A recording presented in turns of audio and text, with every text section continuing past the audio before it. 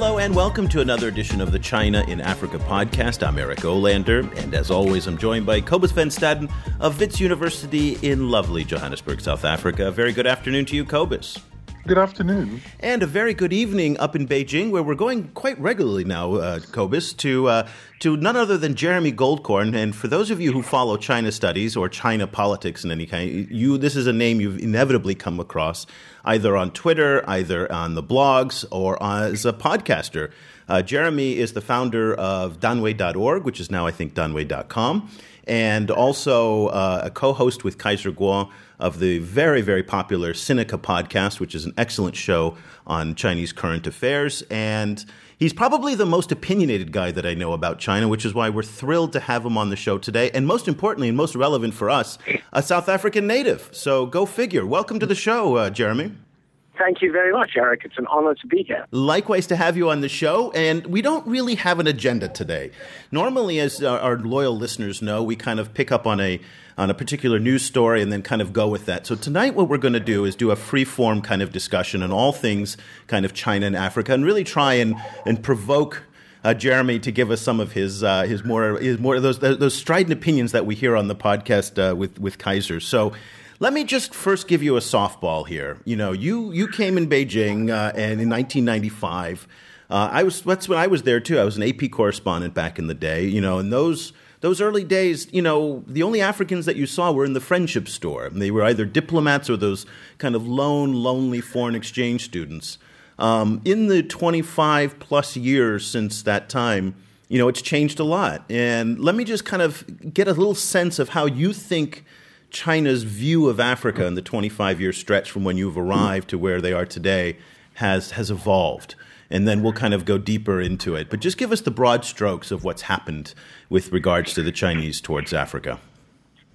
Well, in some ways, I think China's gone back to the way it was before the reform and opening up period, when China saw in Africa, in African countries, a place where they could seek similarly, in South Africa we would say previously disadvantaged countries, basically developing countries that might have a similar international agenda to China. And back in Mao Zedong's time, obviously there was a revolutionary agenda. And that subsided. I mean, the time I arrived in China in 95, same as you, there was perhaps a lot less interest in Africa and a lot more interest in the U.S. and in Europe as developed countries. But as China began to get richer, you started to see China, divert some of its attention, at least the government and companies, towards Africa, where companies saw economic opportunities and the government saw essentially, I suppose, political opportunities. That sort of all came to prominence on the world stage in 2006 when China organized the FOCAC, the Forum on China-Africa Cooperation. It wasn't the first one, but it was the biggest one, and it was a huge event in Beijing. And from 2006, I think you've seen a very persistent and steady increase in interest of both the Chinese government and Chinese companies towards Africa. And it's very interesting for a number of reasons. I mean, one can understand some of the Chinese government's political motivations in Africa, shoring up international support for their positions, making sure that they have plenty of UN votes, making sure that China's position on the world stage is backed up by a lot of other countries, and Africa has 53 of them. But you've also seen China look at Africa as an economic opportunity, which to me is the most exciting thing about the China-Africa relationship, is the sense that in China, when people look at Africa, maybe not ordinary people, but business people at least, they look at Africa as a market rather than as a place where you should send aid. And do you feel that does China still feel that they are of a sort with Africa, that they are the kind of partners in development, or kind of both developing countries, or is China kind of moving ahead to thinking of itself as more of a developed country? Kind of like, where does China sit in that relationship with Africa if you compare kind of the late 90s to now?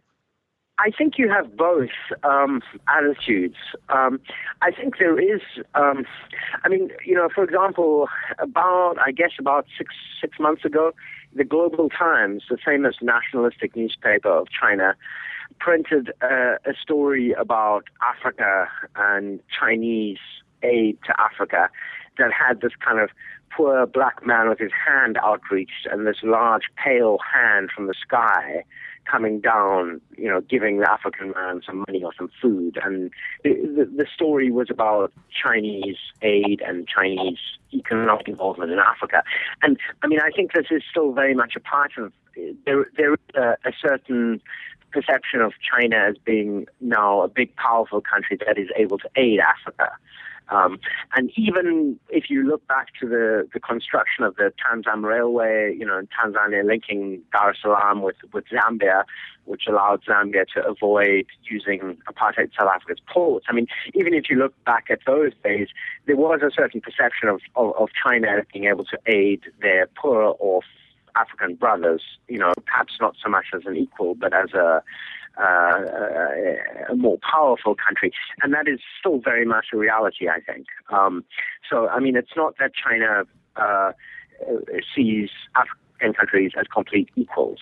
On the other hand, in their actual dealings with them, economic and political, I think it does seem to be a much more sort of one-on-one, equal-to-equal approach to African countries when compared with Western Europe or the United States. Well, at least that's the official rhetoric, is that it's one-on-one, it's mutual benefit. All this great flowery rhetoric that we were the victims of colonialism, you're the victims of colonialism, we're third world, you're third world, developing, whatnot. But now, more and more, the research is coming out, and people across the continent are feeling like they're getting a raw deal here, that the finance, the money, the labor, everything seems to benefit the Chinese side. And ultimately, the Chinese are exploiting Africa no more or worse than any of the other foreign powers in the past. The Chinese themselves don't see it this way.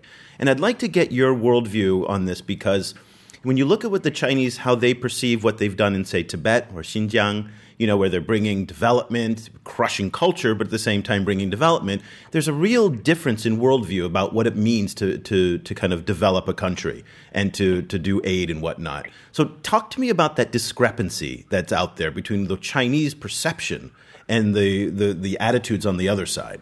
Well, I think there is a discrepancy. I think that on the one hand, I think you do have to acknowledge that so far the Chinese have not yet in Africa done anything that you could really say is colonialist or neo-colonialist. They haven't actually made land grabs, but certainly, the Chinese companies and the Chinese government are in Africa for their own benefit. That is absolutely true. I think that if African countries' governments do not see what is going on, there will be a lot of troubles. If African governments do not stand up for their own people's legitimate interests, if they act as rent seekers and simply see the Chinese government and the Chinese Communist Party as a way to enrich themselves, nothing better will happen than happened under colonialism, and quite conceivably it will be less. But I don't think we've reached that stage yet where you can say that. And I do think it is very much up to African governments to make sure that that doesn't happen. In China itself, the comparisons with the Uyghurs, with Xinjiang and with Tibet are in some ways relevant, because like that Global Times cartoon that I just mentioned, there is certainly a sense that China is benefiting Africa, in China, and that this is something generous the Chinese government is doing, even though, I mean, there's probably not a single deal in the whole African continent that China is involved in that doesn't have some either political, economic benefit to China. Jeremy, I was wondering if you could talk a little bit about both of our home countries, South Africa, and how you see the relationship between the South African government and the Chinese government, or then maybe particularly between the Chinese Communist Party and the African National Congress. Just expand on that a little bit. So I think that the party-to-party relations between the ANC and the Chinese Communist Party are and quite very strong. What I don't like about it is that it's all very opaque. It's not the South African government, so we don't actually know what goes on in these exchanges. And they seem to be becoming quite intimate. There've been media reports recently that the Chinese government is going to fund the construction of an ANC sort of party school, something along the lines of the Communist Party school, somewhere in Gauteng, my home province. In the last few years, I have seen, sometimes with my own eyes, numbers of ANC delegations coming to China on some kind of junket, which seems to involve, meetings with the Communist Party and then a lot of shopping at Silk Street in Beijing to buy, knockoff brand name suits. And I don't think this is a particularly healthy relationship for South Africa, because I don't think that what the ANC will learn from the Communist Party is necessarily what the rest of the citizens of South Africa would like our government to be learning. But I guess that question of the healthy relationship, none other than Jacob Zuma himself has said that it's not sustainable. I don't think he was talking about it in the context of South Africa, ironically, but he was saying the Sino-African relationship as a whole is not sustainable given the trade balances and more the debt that's piling up. And so while China says it's not a colonial country, it's not a neo-colonial power, it's not an imperial power because it's never been that way in its history, it has been a tributary power. I'm sitting here in Vietnam, which is a country that China ruled for 1,000 years. And what we're seeing in Africa in many ways is the establishment of tributary states. And I would be interested to hear your response on that. Well, I think there's certainly some truth to that. I think that China is a very practical actor in many ways, and particularly when it comes to foreign policy with countries that don't affect its immediate neighborhood. So, what China wants out of Africa is very clear: its natural resources, its markets, and its anything that can be extracted of value. And, African governments need to be very, very clear on that. I mean, the Chinese have no philanthropic or they have no agenda of improving Africa. And I think that's both good and bad. I mean, I think the good side of it is possibly, if you refer to like Dambisa Moyo's like dead aid, China's not going to do that. They're not going to pile in aid with humanitarian or human rights objectives that may not meet local circumstances.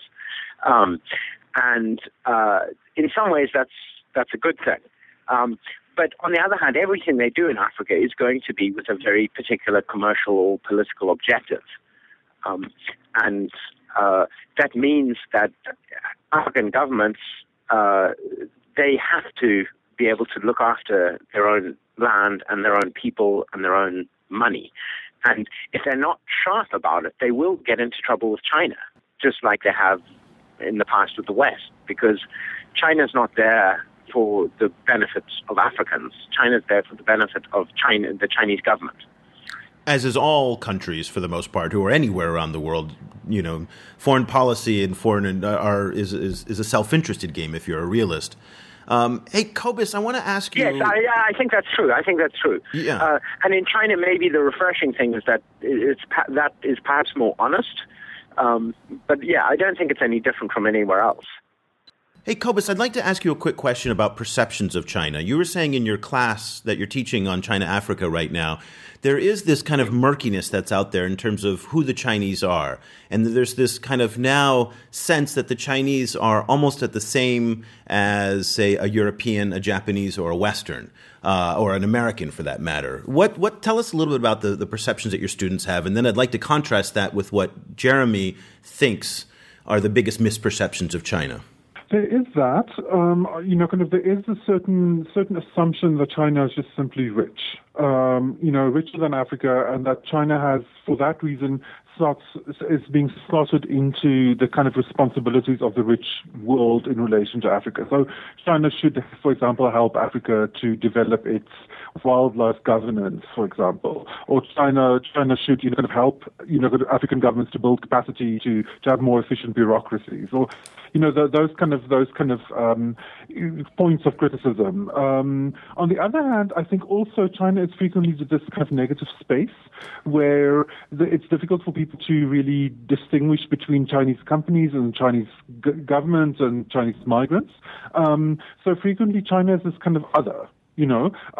So it kind of moves back and forth between those two, where on the one hand, sometimes people are resentful that China isn't helping more, and on the other hand, they're kind of unsure about what China is and what they should do. Okay, Jeremy, let me throw it to you now. What do you think are the biggest misperceptions about China from those who are on the outside, and you're obviously on the inside?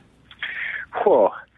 I think in the context of Africa, that's quite a difficult question to answer, in a way, because it's, if you ask me, like, the misperceptions of China in America and Europe, I think it's quite clear, because China isn't really affecting the average European or American in their day-to-day lives. There may be fears about China, but it's not really something that is affecting their day-to-day lives in quite the same way as it might start to be happening in Africa, where you have Chinese-run stores in even the most remote villages, and anywhere from South Africa to Nigeria to Central African Republic, and you start to have people who are kind of rubbing up against China and Chinese people every day. But let me can I maybe just stop you there? I mean, Americans may not appreciate the Chinese, but at the same time, they love buying all the crap at Walmart that's made in China that's kept inflation down. They certainly like getting mortgages very cheap with, fueled on Chinese, loan, money going into the U.S. Treasury that keeps interest rates down. So they may not appreciate it, but they're rubbing up against the Chinese in all sorts of different ways, aren't they? That's true, but I think maybe the same is the case in Africa. Certainly South Africa, which is the African country that I've visited most in the last few years. You pretty much can't go anywhere without seeing, if not a China store, as they call them, then maybe like a street vendor selling umbrellas or windscreen wipers or whatever at a traffic light intersection in Johannesburg. And all the stuff comes from a Chinese a vendor, ultimately, even if it's not a Chinese guy selling it on the street.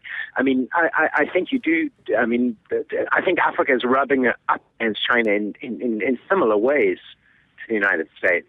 Go ahead, Cobus. And I think also increasingly Chinese investment is starting to shape the skyline in Africa. So, for example, in the financial district in Johannesburg, Sino Steel put up this massive tower block, which essentially now dominates that part of the Johannesburg skyline. So I think, in micro ways and macro ways, it's really shaping daily kind of interactions more and more in Africa, I think, maybe more than in the US. I tend to agree. Yeah. Let me get your sense on two of the most sensitive issues in Sino-African relations. Let's start with ivory. There's nothing that riles up the West more than watching the destruction of the rhino population, the elephant population, and what seems to be, from the outside looking in, indifference on the part of the Chinese to this. In fact, you have senior wildlife officials in Beijing saying, you know what, this ain't our problem. At the same time, Li Keqiang goes to Kenya. He donates $10 million. CCTV Africa does this kind of vanity website with the UNEP. So at the same time, there's this kind of fig leaf, but they're really not willing to put any political capital behind stopping the demand and enforcing their customs to stop the flow of ivory into China. Do you have any sense of how the political system regards this issue? Because it is such an emotional third rail, both in Africa and in the West, that we just don't understand why the Chinese don't take more action. And the public relations victory that it would gain from this would be huge. Any thoughts on ivory? Well, I think there are a few things. I mean, I think the one bright spot is that Yao Ming, the outsized Chinese basketball player, who is a homegrown hero in China, and really, one of the biggest celebrities, has thrown his weight behind the World Wildlife Campaign against using endangered animals for food or for luxury or other things. And I don't think this has really hit with rhino and rhino horn and ivory, elephant ivory yet.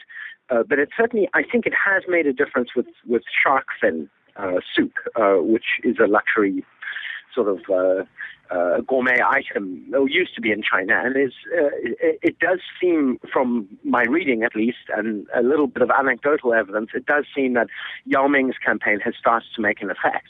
But that is, one civilian, one citizen. I don't think the Chinese government has thrown their weight behind any kind of campaign to reduce poaching of endangered wildlife in Africa, despite Li Keqiang's, donation or whatever. I think that it's not really seen as something that is a priority of the Chinese government.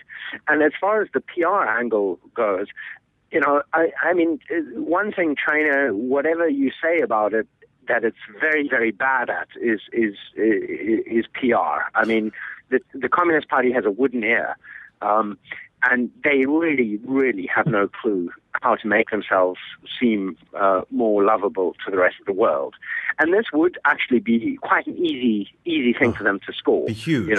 It could make a very big difference to the demand for rhino horn and elephant ivory in Africa. It could make a huge difference.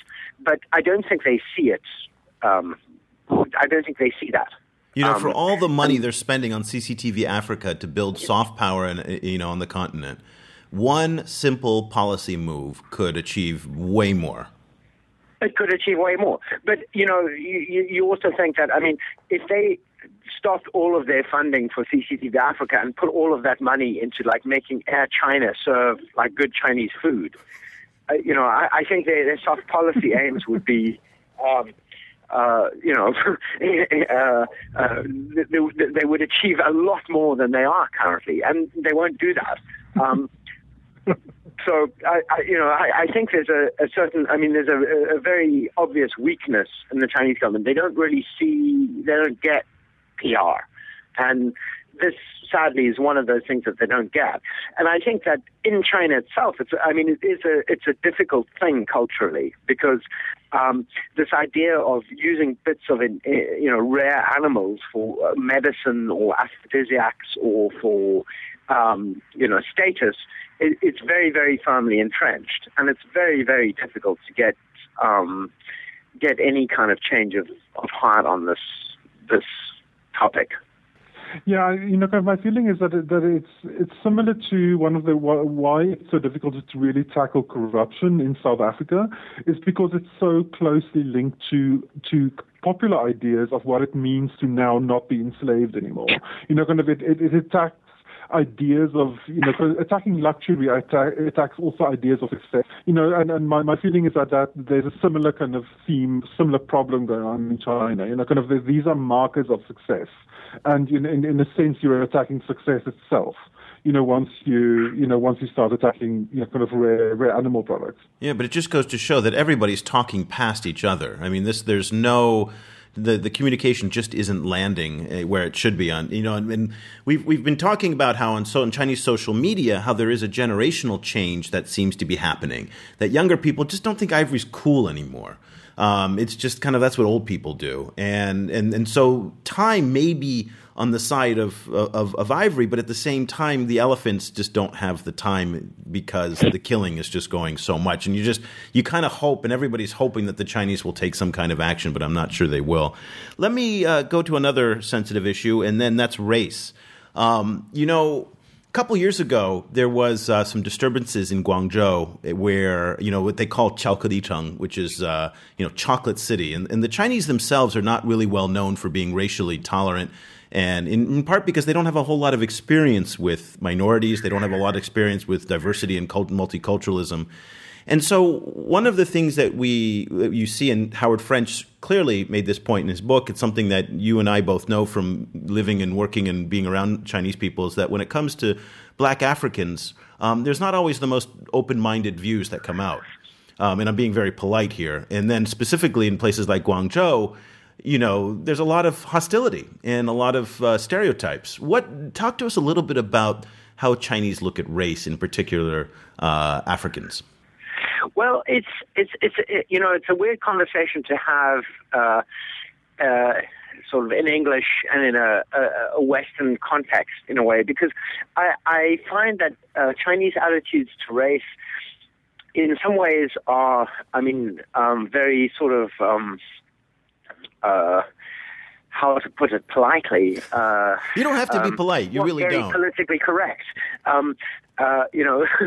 People can be extremely racist here. And as a white South African, Cobus, you may have experienced this too here, where if you tell a taxi driver you're from South Africa, the first reaction is, oh, but you're a little pale. And then, maybe a third of the time, maybe half of the time, the second follow-up question is, or response is like, oh, but, black people are screwed up in some way or another, and, when you white people ruled the country, it was okay, or, some kind of racist comment. But I think there's also, how to put it, I think in China, it's what I call a naive racism. People don't have a lot of experience with other races, white or black or other brown or yellow, or, most Chinese people don't have a lot of experience with people from other countries. And it's somehow a more open-minded racism, if you can allow such a convoluted turn of phrase, in the sense that people are a little bit more willing to believe whatever comes. So they might initially have a very hostile response to black people, but if they're doing business together or something like that, I think often it ends up being a relationship between black and yellow that is perhaps less vexed than you might have between black and European white. But on a sort of day-to-day level, on the streets, in the subway, when it comes to landlords who may have sort of ideas about the race of their preferred tenant if they're a foreigner, China does remain actually quite racist.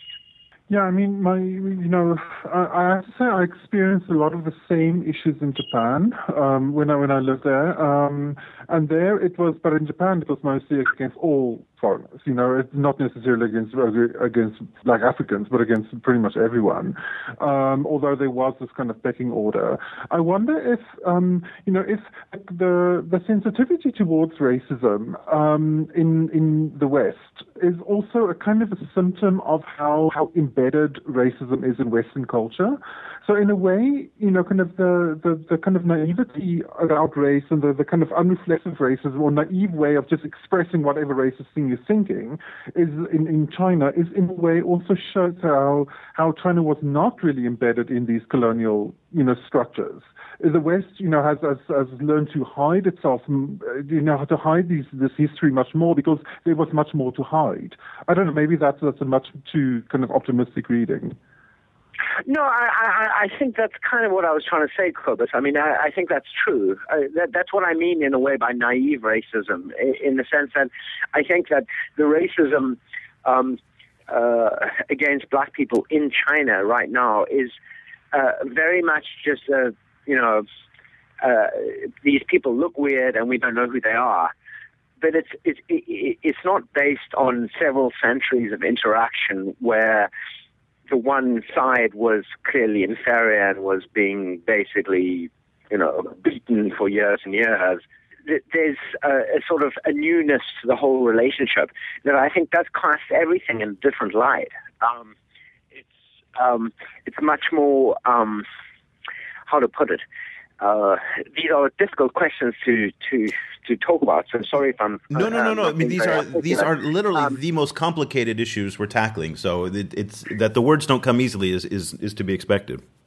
Okay, well, thank you. I mean, I think that on a day-to-day street level, China can be pretty racist, but I don't think there are the long-held expectations and prejudices that we have in the West towards Africa here. And I think people on an individual level or even the government can be a lot more receptive to African concerns than perhaps Westerners typically are. So it's very tricky. But it's also this thing that this is really the first generation of Chinese that are engaging Africa on a mass scale. So it's not surprising because they are making the first contact that you have a whole wave of people who've, again, never lived abroad in many cases. They've never worked with other people in different languages, different cultures, different races. So what I keep an eye on, and this is something that I focus on in the U.S., is when we talk about immigrants in the U.S., you say, well, the assimilation question is very difficult for the first generation, but keep your eye on the second generation, and it's a whole different ballgame. And there's a whole lot of research that's coming out in Africa of the second generation of Chinese that are starting to be born there now. This is the first, they came 15, 20 years ago, some of the first Chinese migrants, and now they're having children. And those children are going to be, what are they? Are they Chinese? Are they Zambian? Are they South African? Are they a little bit of everything? And that's going to change the racial kind of discussion, I think, a lot as well, as the question of migration. Yeah, I think that is a very interesting question. I mean, you mentioned Howard French previously, and I think in his recent book, there's a bit about a Chinese guy in Mozambique, who basically, hooks up his son with a Mozambican wife and basically decides he wants to become a Mozambican. I think you're going to see, a fairly different dynamic when some of these younger Chinese people who were born or grew up in African countries come of age. I got two South Africans here on the line, so I'm going to kind of wrap up the show with, two different outlooks here. So, Cobus, I want you to give me kind of your 5-year projection of where you see the Sino-African relationship going, particularly either the Sino-African or Sino-South African, whichever you feel more comfortable talking about. And then we'll compare that with where Jeremy sees it going. Yeah, I think probably mine will be Sino-Sub-Saharan, I would guess. I think wider and deeper. I think there's going to be more, the different kinds of engagement on many more levels. And I think the engagement is going to go even deeper. And I think the engagement what we're really going to be seeing now is a very strong influence of Chinese political culture on African political culture. And that might have both positive and negative impacts, I think. Jeremy, where do you see it going in the next 5 years? I would agree with Cobus. I think. I mean, I think definitely the engagement is going to increase. Investment is going to increase. And I think concomitant with that will be an increase in tensions because, China is increasingly going to be seen as, like the West, as a big, rich country that may be exploiting Africa. And I think that the honeymoon is probably just about over about now in terms of China-Africa, and you're going to see more and more sort of complaints about Chinese behavior in Africa, at least in the media and from ordinary people, if not from African governments. I think we're going to kind of see more of the same. I don't think there's going to be a big change. I think engagement will increase, investment will increase. There will be more and more boosters of the China-Africa relationship in Africa itself. But I think you're also going to see a growing sort of popular sort of discontent with China. And one of the things I think maybe the most interesting challenge for the Chinese government is going to be that I think that the entities that are going to cause problems for China in Africa are not going to be Chinese governments or Chinese Communist Party initiatives so much as private sector initiatives, factories or mines where African workers are not treated very well. And you're going to see more and more incidents of problems coming out of this kind of thing. So I think China is going to have some very interesting problems to deal with in Africa in the next 5 years. Well, and they're not going to be very pleasant. Well, Cobus, the good news on that front is it'll give us a lot to talk about for the next 5 years. So I think we'll be in business for a while. Yeah, I think you're in business for the next 5 years. That's awesome. So it ain't going to be. The relationship is going to just get more and more interesting. It ain't going to be boring. And that's. Hey, listen, Jeremy, thank you so much for staying up with us this evening. We really appreciate it. You are one of the most interesting people to follow when it comes to understanding China, both obviously China-Africa, but at the same time mostly Chinese politics, Chinese media. There's so many different ways that people can kind of stay in touch with what you're doing. Give us a few of ways that they can follow what you're reading and writing. Well, I'm on Twitter at Goldkorn with a K, which is my surname. And I do a podcast called Sinica, which is basically weekly at popupchinese.com/Sinica.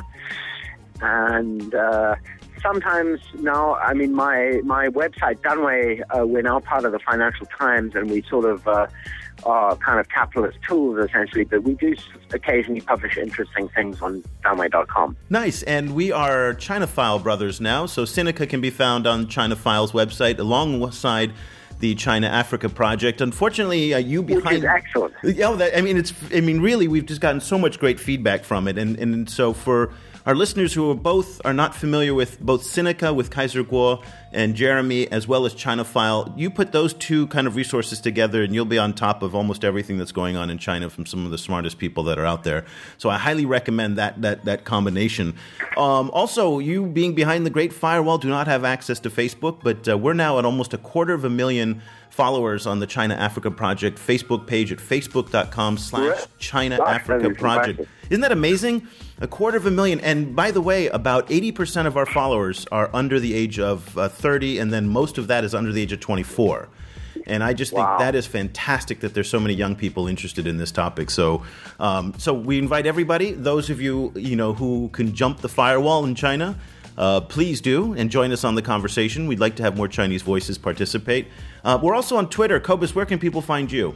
They can find me at Stadenesque, that's STADENESQUE. And I'm on Twitter at EOLander, EOLANDER, tweeting the top China in Africa headlines almost every day. And of course, if you want to follow this podcast, we're on Stitcher, we're on SoundCloud, we're on the BlackBerry Network in South Africa. But the best way is over on iTunes. And if you could just give us a rating or a little bit of a review, it helps us kind of be more discoverable in the iTunes ecosystem. So, until next time, we'll be back with another edition of the China in Africa podcast. Thank you so much for listening.